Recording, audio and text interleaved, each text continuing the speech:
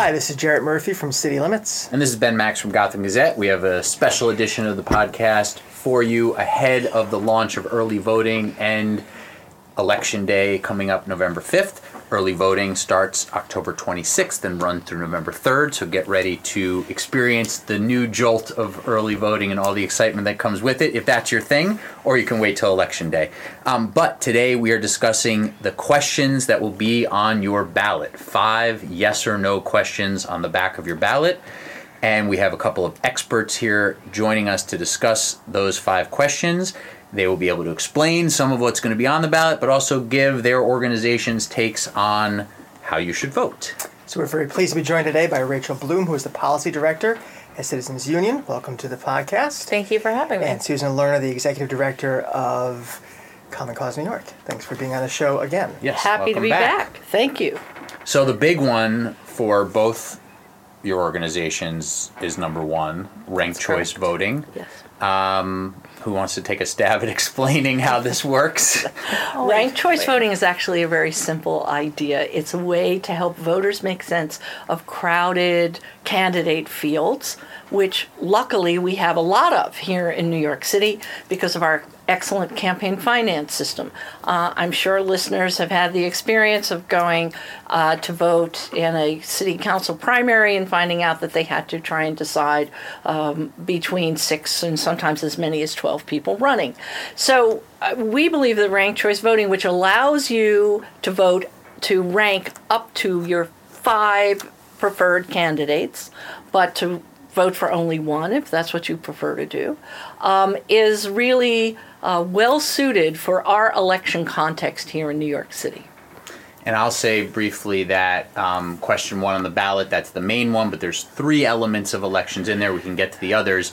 But ranked choice voting as designed in this ballot measure would apply to primaries and special elections, not general elections. That's correct. Yeah. And for all city offices, not just the ones that would have runoffs under the current system. Right, that's one of the biggest things here. Right, that's what I was going to say. So right now, if you're running for one of the 3 citywide seats, you have to get 40% of the vote in order to win it in the primary straight out and not have a runoff.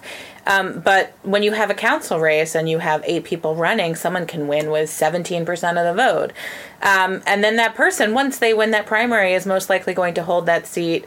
They're going to win 2 terms. For 2 terms for the next 8 years. And when you are winning with a small percentage of the vote right now in a council race, you can win with a big district, and you can win just because, you are, run the parents association here, and you are able to get all the parents in that neighborhood to come out and vote for you, and it's enough of a block in a primary that you can win. And so one of the great things about ranked choice voting, amongst many, is in New York, where because we have term limits, which is another key thing that we didn't talk about, we have term limits, so you can only hold office for 2 terms if you're running in the New York City, so borough president, citywide, or city council, which means that every 8 years there are extremely competitive primaries in these districts. It's not like at the state level where, people can hold those seats for 20, 30, 40 years. And you rarely see serious challengers until very recently, of course. And I myself have had the time when it's you're an open primary for my city council seat, and it feels like an abundance of riches. And how do I pick one over the other? And now we get to pick 1 and 2 and 3 and 4 and 5, assuming it passes. If you want to, you don't have. You can still vote for the one you like. You don't have to. You don't have to rank if you don't want to. If you vote for only one candidate, your ballot will be counted. It won't be rejected by the machine. If you rank 3 or 4, your ballot will still count. It won't be rejected by the machine. But you have the choice to rank up to 5. And that's what we really, one of the things we really like about ranked choice voting is that it's giving the voters more choices. So we like to say that there are exciting choices for New York City voters this fall. You can choose whether to vote early or to vote on Election Day, and then you can choose whether to change the way we vote. And one thing that I get a little bit caught up on is, so basically the idea is, however voters approach ranked choice voting, if it passes, many voters will decide to do the preferences. They won't just pick the one. And then things are tallied up. This would institute a 50% cutoff, not the 40% that we have now for the runoffs. If nobody gets 50% of the first place votes, you then go into a little bit of a complicated tabulation where whoever comes in last, the people that filled out that ballot for that candidate to be first, their second preferences then get a vote. Are redistributed. And when you actually do it physically, as I have with sample ballots for ice cream flavors or at watch parties for Democratic presidential contenders, that it's literally redistributing the piles, and it actually, when you see it happen, it's pretty clear. It's complicated to explain, but it actually is a fairly straightforward process, which is going to be done by the computers that already tabulate our votes. Yeah, and it's also, it's popular. It's not just, it's also extremely popular in the places where it has been put into effect, which are largely municipal elections in states across the country.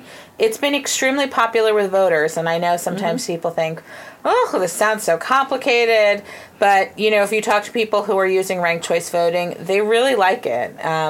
And I have faith that we will be able to implement it well. I think New York voters are at least as smart as Santa Fe and San Francisco and Minneapolis voters. But, I like to point out, if you've been to an ice cream store on a busy weekend and they're out of your first flavor, you don't just go away. You pick another flavor, and if that's popular and they're out of that flavor, you pick a third flavor. We all do this really very automatically. Ask any 10-year-old boy who follows baseball who his 4 or 5 favorite pitchers are, and he'll be able to tell you. Do you have any? So it sounds like both your organizations support a yes vote on that question. Just in the way of playing devil's advocate, have you heard any arguments against it that at least have merit? I think what people I have one or two, so let's hear it. Well, I think all Bens have merit, so have you heard any others? Well, I don't know what Bens are, but I think what people are most concerned about is a change that they think might be confusing. Right? And that's why I think Rachel's point that it's very popular in the cities that have it is important. But I think it's also important for people to understand that organizations like Citizens Union, organizations like Common Cause New York that advocate to adopt this are not suddenly going to not be interested in ranked choice voting. We're going to be involved in a very extensive education campaign if it's adopted by the voters to be sure that it's successful when it's used in 2021, that it's not a surprise to people who are Russian speakers or Chinese speakers or in the African American community. We've been doing an extensive voter education program for early voting, and we're going to do as much or more for ranked choice voting in New York City if the voters decide they want to adopt this reform. So one positive that I don't know that was mentioned is this idea that it's supposed to encourage, you sort of said it with the idea that you can win a crowded race with a small block of your voters if you get it out. And sort of the flip side positive of that with ranked choice voting is that candidates will be pushed to campaign more broadly, right? Because you want people to not only fill you out as number one, but as number two, and this sort of push to be everybody's first or second choice. One thing I guess that I've heard is a little bit of a concern is this idea that what happens when someone wins a race who didn't get the most first place votes in the first go around. So they show they have a broader base of sort of people that like them, but they didn't really win the balloting, initially. Well, but it's a different calculation, right? What we're really talking about is sort of thinking of the totality of the vote as a pie chart. And right now what we have is a winner who, while they're the largest slice of the pie, is still a minority slice of the pie. We're looking at the whole pie. And what we're suggesting is that ranked choice voting really helps broaden the base of support. What we have is a consensus winner as opposed to a first across the post. Right. And a lot of districts in New York City, you look at council districts and they can be so disparate in the neighborhoods they touch, the communities they touch, the languages spoken there. And this is really going to force candidates to expand their outreach, their messaging, their communications in a way that they don't have to right now, because they know. Look, anytime you change the way an election is run, the people who have been elected through the system that already exists, they have their arms up in a tizzy. It doesn't matter what it is. They're very concerned about how it's going to impact them. And so, but it doesn't mean that it's not a good change. It just means it's a new way of doing something, and that can scare people. Do you think the candidates will cut deals and establish arrangements to deal with the fact that, hey, I'd like to be number 2 for your voters, or, do we have a full sense of, in the system we have now, which is different from the Santa Fe's and the other cities down it, the kind of impact this will have, and also whether this will have the effect of sort of muting some of the ideological differences in our elected bodies, because there'll be kind of a drive toward appealing to the broad center? Well, actually, I think it's somewhat different. One, right now what we have is candidates who are passionate for a particular position and articulate it well, and people feel, well, that candidate doesn't have a chance to win, so I don't want to waste my vote on somebody that I'm ideologically aligned with, who I'm told won't win. Now you don't have to worry about the spoiler effect. You can vote for the candidate that you feel is closest to what you want to see. And in terms of the idea of candidates will get together, yes, candidates will get together. Candidates who are ideologically aligned are able to go out together and say, we all espouse this particular position. We think this policy should change in this way. Vote for us as your 1, 2, and 3. I've seen extraordinary commercials. Particularly, I'm thinking of one from Oakland where 3 women running for the same council district are all cross-endorsing each other and talking about the good experience that each one, the other ones have, that make them a good candidate for city council. You can't even imagine that here. Think of all the debates we have where candidates are asked to say something nice about an opponent, and they're like, gee, because they're afraid to say something nice. This is the opposite. Yes, people who are ideologically aligned will be able to go out and talk to the voters about the policies they jointly hold, instead of savaging each other to try and distinguish themselves. And I think that, they did that in San Francisco, the most recent election, but also you see that people don't like negative advertising. It turns them off from elections. They want nicer elections. They want cleaner run elections. And I think that is ranked choice voting will contribute to that in a positive manner. And we've seen it in other cities. Mm-hmm. Any other last thoughts that we didn't get to on question number 1? There, as I said, that the ranked choice voting is the big one. There's a couple other aspects of question 1 voters should know. There will be 5 yes or no questions, and each one has multi-parts. So we're only hitting some of the highlights here. Everybody listening hopefully will also do some reading up on the 5 questions, because they have a total of 19 proposals within them. Question 2. Question 2 on the ballot deals with sort of altering some of the structure around and giving a little more teeth to the Civilian Complaint Review Board, which is tasked with investigating allegations of misconduct by police officers. Citizens Union is in favor, as is Common Cause says vote yes on all 5? We do. Okay. But you're both in favor, but Citizens Union has done a little more work on this, so go ahead. So, this is really interesting what they decided to come up with. I will say that for those of you following the meetings, the Civilian Complaint Review Board, CCRB, really got the most amount of people, community members, testifying, protesting, disrupting at these commission meetings and hearings. So I will say that what they came up with, a lot of them are their tweaks to the Civilian Complaint Review Board system that we've been asking for quite some time. So one of the things, it gives the CCRB a protected budget.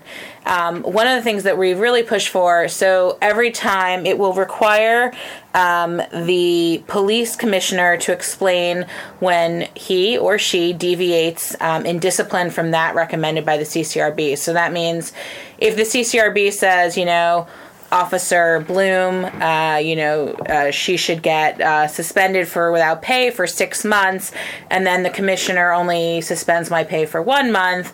Now he has to explain why he made that deviation.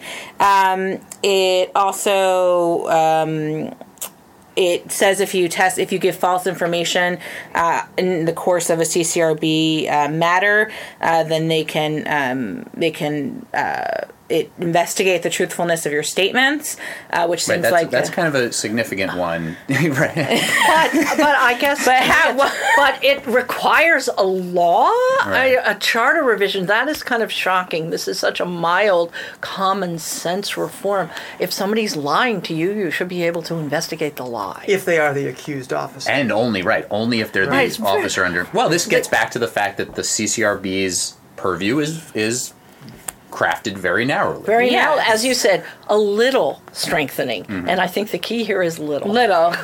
I mean, and as you'll see, if you were, we had hearings last week about the police. Anything to do with the police is so charged. Sure. Anything to do with the police is very difficult to get through, especially when a lot of what are much of what we can do is hamstringed by state law.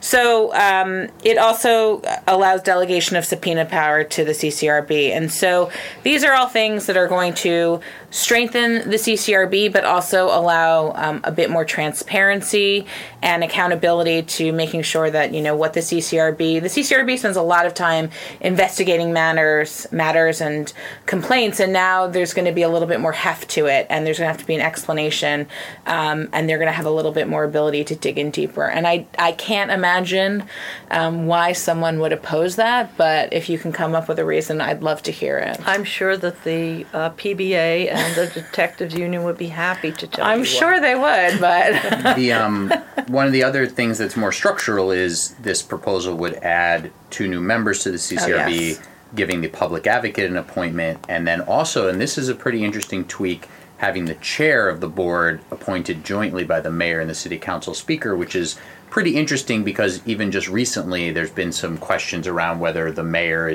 has a little bit too much involvement in the CCRB's decisions. It's supposed to be, an independent board, but of course the mayor appoints the bulk of the members and the chair. Speaking of appointments, that's one of the topics addressed in question 3, the appointment of the corporation council. But question 3 obviously also does wrap together some other issues, and that is why Citizens Union is recommending a no on that one. We're recommending a no vote. So, every other question that you'll have on the ballot is very focused on a specific section of the charter. Question 3 is going to be amending several different sections of the charter. It's not what we would call a good way of legislating. It's rather than have one issue rule. Yeah, it's rather than having 8 separate questions, they had 5, and they just threw a bunch of things into question 3. Some of the parts of question 3 we support. Some of them we haven't necessarily taken a position on, and some we oppose. And so one of the ones that we oppose is giving expanding appointing powers to the COIB, the Conflict of Interest Board. Our feeling is that largely what we have researched it. We spoke with some members who are on the Conflict of Interest Board. We found that there's concern that, if you have different appointing agencies, then they're each going to have to feel like they need to represent their office instead of actually dealing with the issue at hand. And also concerns that, really the Conflict of Interest Board is looking at what, for the most part, they are dealing with issues that pertain to the mayor. That is the vast majority of their work. And so that is why, we are encouraging a no vote on question 3.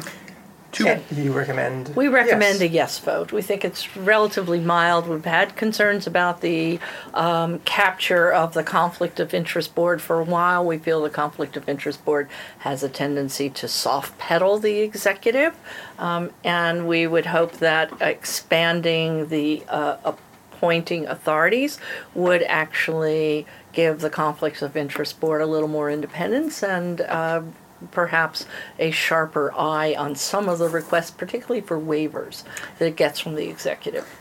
Right. So on that one, this question, if approved, would replace 2 members of the Conflict of Interest Board currently appointed by the mayor with 1 appointee of the comptroller and 1 of the public advocate.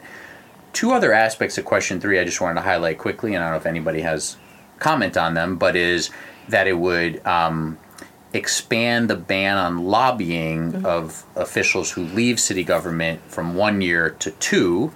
Which makes it, which would then bring it in line with the federal and the state standards, and uniformity in this area is good. Seems like a solid proposal there. And then the other one that I think is a little bit controversial is requiring advice and consent from the city council on the appointment of basically the top lawyer in city government of the corporation council. Yeah, and I will say that originally they were considering advice and consent and having to renew it every 2 years. That was something they were originally proposing. That would have been too much. Yeah. But you're okay with the idea of the city council getting to weigh in on who the corporation council is? I think it's worth trying to see how it works out. I think that we have such an extraordinarily powerful mayor situation that modest improvements or modest increases in the city council's power is very worthwhile. I mean, the other thing that's come up there recently,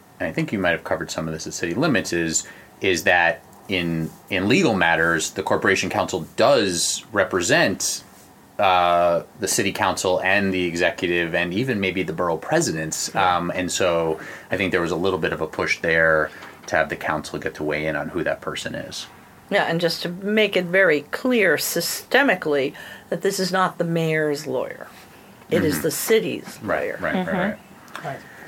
Question 4 deals with the city budget, rainy day fund, minimum budgets for the public advocate and borough presidents. Susan, you first. What do you think about this one? I think it's unfortunate that we need to set a minimum standard on some of these offices, that they become, their budgets have been political footballs at different times. Yeah, it's extremely unfortunate. But if we have to do it, we definitely need it because they have been political footballs. And a rainy day fund just makes good common sense. You know, we're still struggling with some of the things that were adopted in the 70s when the fiscal status of the city was a mess. And so I think this is just catching us up to where we actually are now. And that one, folks should know, voters in New York City can give sort of the initial approval for the city to set up a rainy day fund, but it would still need to then go for approval from the state because of the fiscal crisis and some of the monitoring that the state has been charged with. But at least city voters could get the ball rolling on the rainy day fund. I think it's harder for the state legislature to say that there's no need to have this change when the voters of New York City adopt it. I think it helps pass this sort of thing through the legislature where there's a tremendous amount of inertia in giving up any powers. And I'll also add on the guaranteed budget for the public advocate and the borough presidents, there's also sort of a caveat to it that if there are very challenging economic times with a explanation, the mayor, could propose. If the mayor determines that there are challenging. Yeah. Yeah, I mean, these are not wildly radical, huge, transformative ideas. Yeah, and I think if you sat and explained, what has happened in the past with the budgets of the public advocate when they disagreed with the mayor or, a borough president, they would understand why we have to have a law, a part of our charter that, defines what that minimum is going to be. A modest floor, by the way, that is far below what the budget for the public advocate used to be, as your current executive director is very well aware. Exactly. And a modest floor, which we will, it is still less than what it would cost to have a runoff election for the public advocate. Right, several multiples. On question 1, with ranked choice voting also sometimes being known as instant runoff voting, we didn't even get that much into the fact that we've had these very costly runoffs that very few people participate in. True. Anyway, let's get to question 5. Question 5 is about land use, and this is an area where there was a lot of discussion about bold ideas during the course of the process, and then the questions came out, and there seems to have been, how do we put it, a disparity between the boldness of that discussion and what we see here. So Common Cause was one of the groups, and I'm not sure whether Citizens Union was or not. I apologize for not having that recollection, that participated in a working group that was initiated in the city council and then resulted in a regional planning association report that was a set of recommendations for issues that should be used to reconsider how to reform and rejigger our land use process, because it's really not serving the city well. I would argue it's not serving the developers or the public well. And so we had great hopes that this Charter Revision Commission, which I think understood some of the impetus for appointing it, was to take on land use in particular. To take on the tough issues that other people were scared to take on. And we actually diffuse it. That's right. That we at Common Cause actually, in our first testimony, said we would be thrilled if you take up ranked choice voting, but if the only thing you did was to spend a year struggling with land use, you would be and come out with a complete recasting of our land use, our ULURP process. It would be a great service to the public. Well, the commission chose basically to punt on this very issue. small tweaks here. Yeah, I mean, and in our recommendation, we specifically say we wish they had gone further. I mean, all they're basically doing is requiring the Department of City Planning to transmit a project summary to the borough to the borough president, the borough board, and community board at least 30 days before a ULURP application is certified. Well, before it's locked in that the city says it's okay, you have 30 days. Yeah. And that's more than we have now, which is 0, but it's not like a real participation in the process, which is what we were hoping. The ULURP does not have enough public input before the plans are approved, so that the public has no alternative but to go nuts after they learn about the project, to sue, to, demonstrate, to just go to the wall, because there's no other way to have input. And that's wrong. Was there anything else you had in mind? No, I think that raises a kind of a larger question. This will be the last one I asked, and you can take us out. So I have a friend who sort of wishes there was ranked choice voting on these proposals. You could say not just good idea or bad idea, but good idea, but not quite far enough. And so if you had a friend who thought these proposals were not objectionable, but just didn't really do very much on the long list of what we need to do, what's the strategically smart way to vote? Do you vote yes and hope that is an increment toward future change? Or do you vote no because it's just not good enough? Well, there's the Hobson's choice that we as good government advocates are constantly facing when we've advocated for something transformative and we get quote-unquote incremental change. Unfortunately, if the voters turn down these proposals, even though ultimately we wish they were bolder, for 2 through 5, that will be interpreted by elected officials, as you see. They wouldn't even do this small change, so it's a third rail, we should stay away from land use, or we should stay away from budgeting, because the voters don't want any change. That's how it will be interpreted, I believe, unfortunately,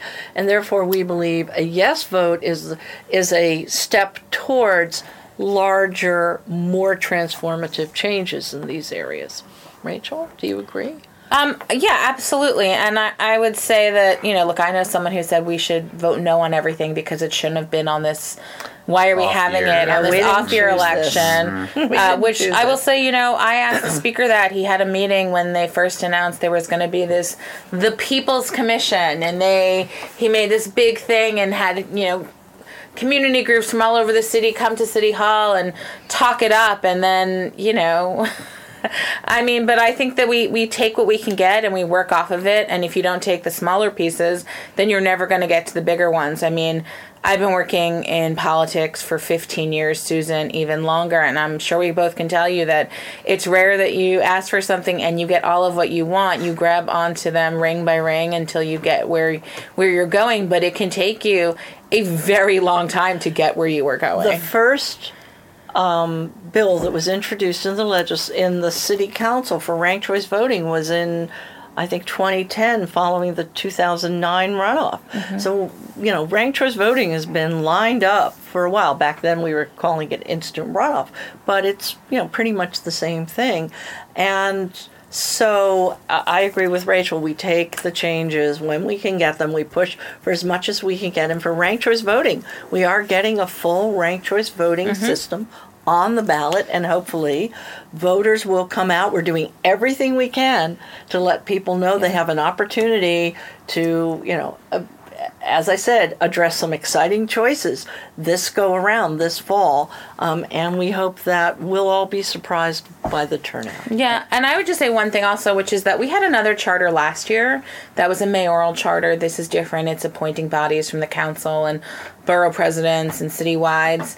And, while it didn't go far enough, it went further than, the Charter Commission ballot proposals in 2018. I mean, we really pushed for, really pushed for ranked choice voting. And there were a lot of people coming out in 2018 for land use reform. So maybe it's not as far as we want to get, but we're already, building off of what happened in 2018 and seeing more in 2019. And I'll just say in closing, there are some, the ranked choice voting question, number one, obviously is significant, as you're saying. With the others that are seen as more tweaks, there are some significant tweaks, as far as tweaks go, whether it's the CCRB stuff, like it or not, there's some significant stuff there that could have an impact.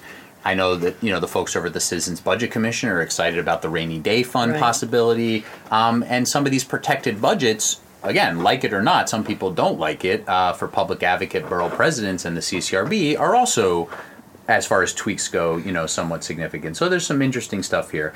I think the turnout question and the fact that these things might move ahead with very few people voting is a troublesome issue that's worth exploration as further charter commissions go. Well, I think that low turnout is troublesome in any election. I do also want to say in closing to acknowledge Gotham Gazette is a publication of Citizens Union Foundation, the sister organization of Citizens Union, where Rachel is the policy director, so I want to make sure to get that out there on our recording. And I also want to thank you, Susan Lerner of Common Cause, for joining us, and Rachel Bloom of Citizens Union. Thank you. Thank you. And see you at the polls. Yes, early. Absolutely.